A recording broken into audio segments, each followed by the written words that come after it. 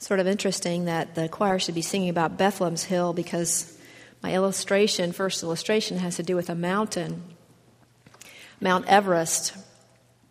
James R. Edwards writes in his book, The Divine Intruder, about how shocked he was to read about an event in May of 1996 when there were many people trying to ascend Mount Everest. And he read about two Japanese climbers who passed by three other climbers who were ill and freezing. And, when you're trying to climb Mount Everest, there's only you have to leave at a certain time. There's only a certain number of days you can do this. And the climbers got so caught up in making that ascent to the summit that they bypassed these men who were freezing, and they died.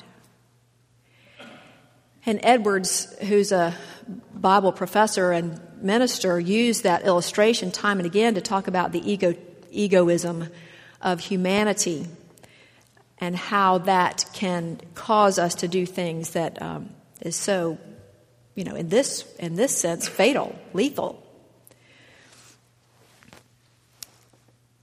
He felt like, climbers, especially knowing the dangers of the mountains, should each be their brother's keepers.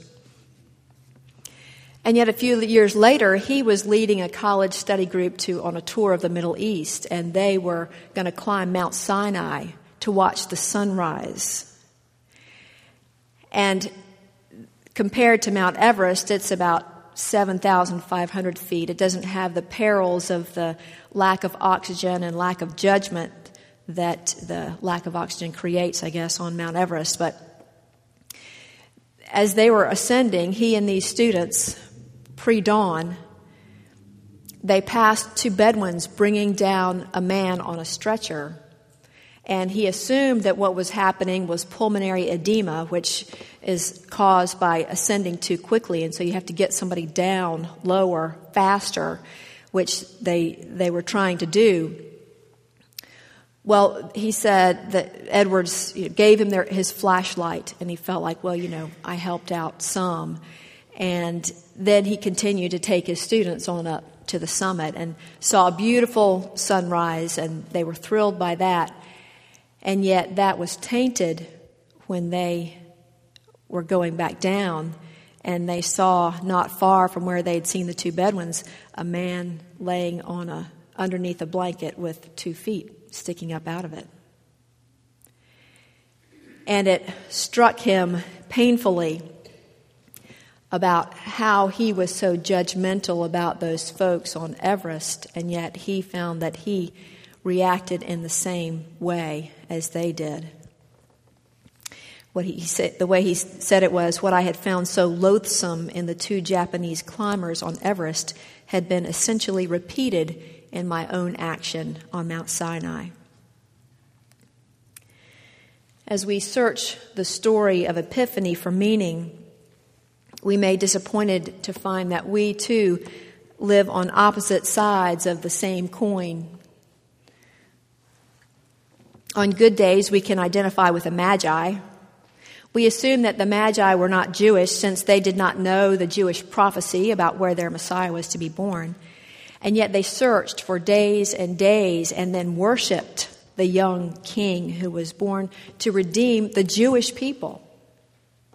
How unusual, not only for adults to kneel before a child in that day, but for foreign adults to kneel before this Jewish child.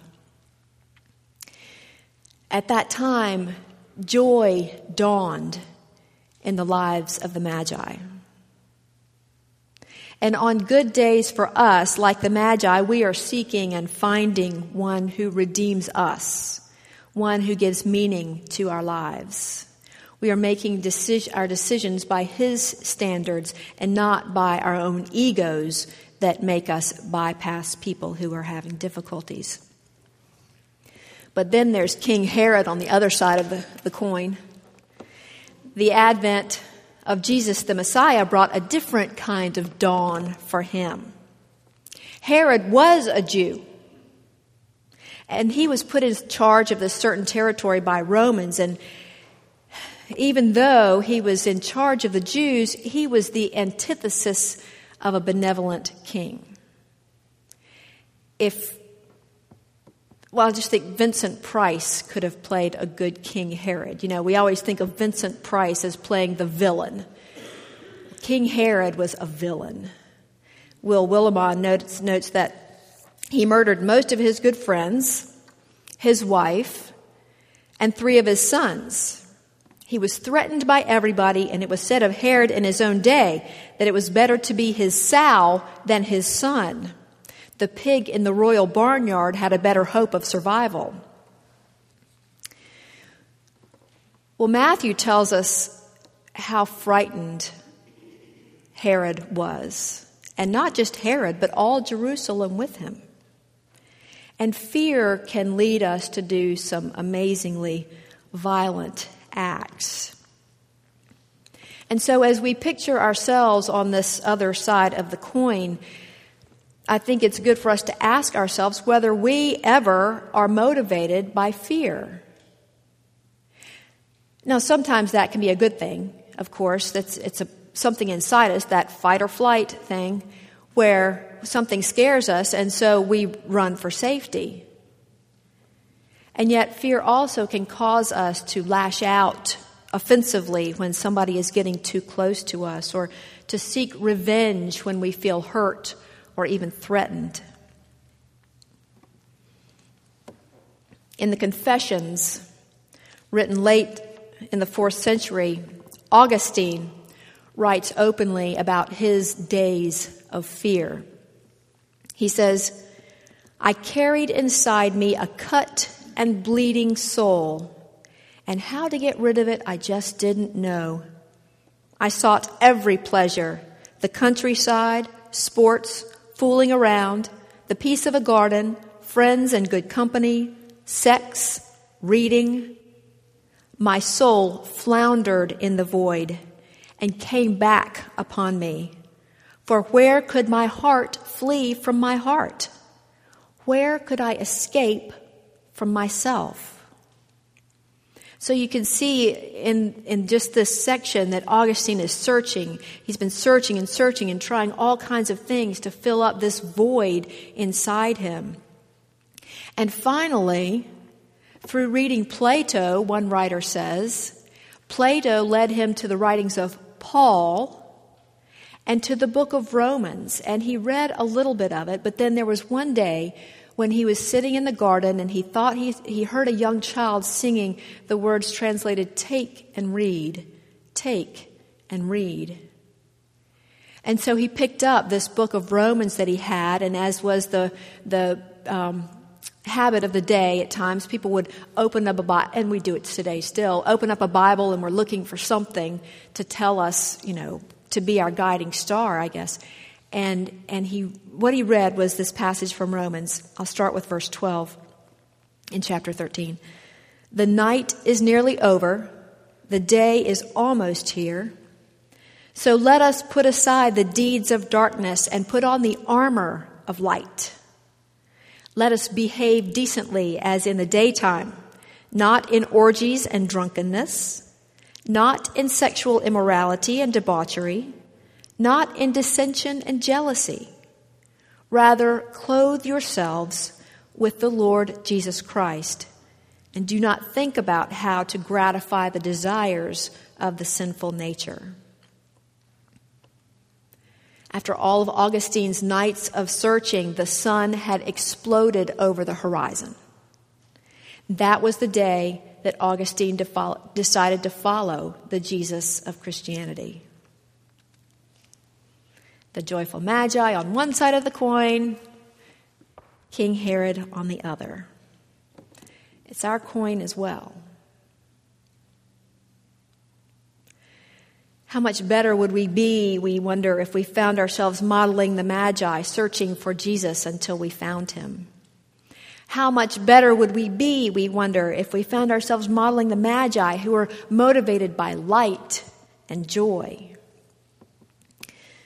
The joy of Christ can bring dawn to any darkness, and yet we have to be searching for it. This table we surround today is a strong table. It's strong enough to support both the fearful Herod and the joyful Magi. Strong enough to support our darkest nights and our brightest days. Where are you? Is it nighttime for you or is it daytime? Wherever you are, you can bring yourself and your situation to this table. And there is joy to be found here. There is joy to be found when we too see Jesus. Perhaps you're right in the middle. Perhaps your sun is just rising now. Perhaps it is dawn again in your life with so many pinks and lavenders and golds coloring your sky. Allow that joy to come to you through this table where we celebrate the birth of the child Jesus, the life and sacrifice of the man Jesus, and the even greater Christ who will meet us again at the heavenly feast.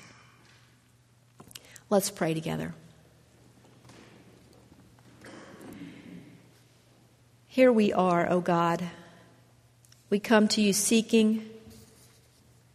Help us to find you.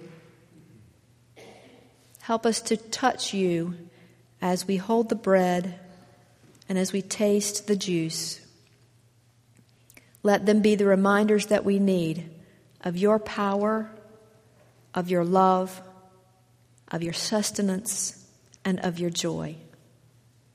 We pray these things in the name of our Lord Christ. Amen.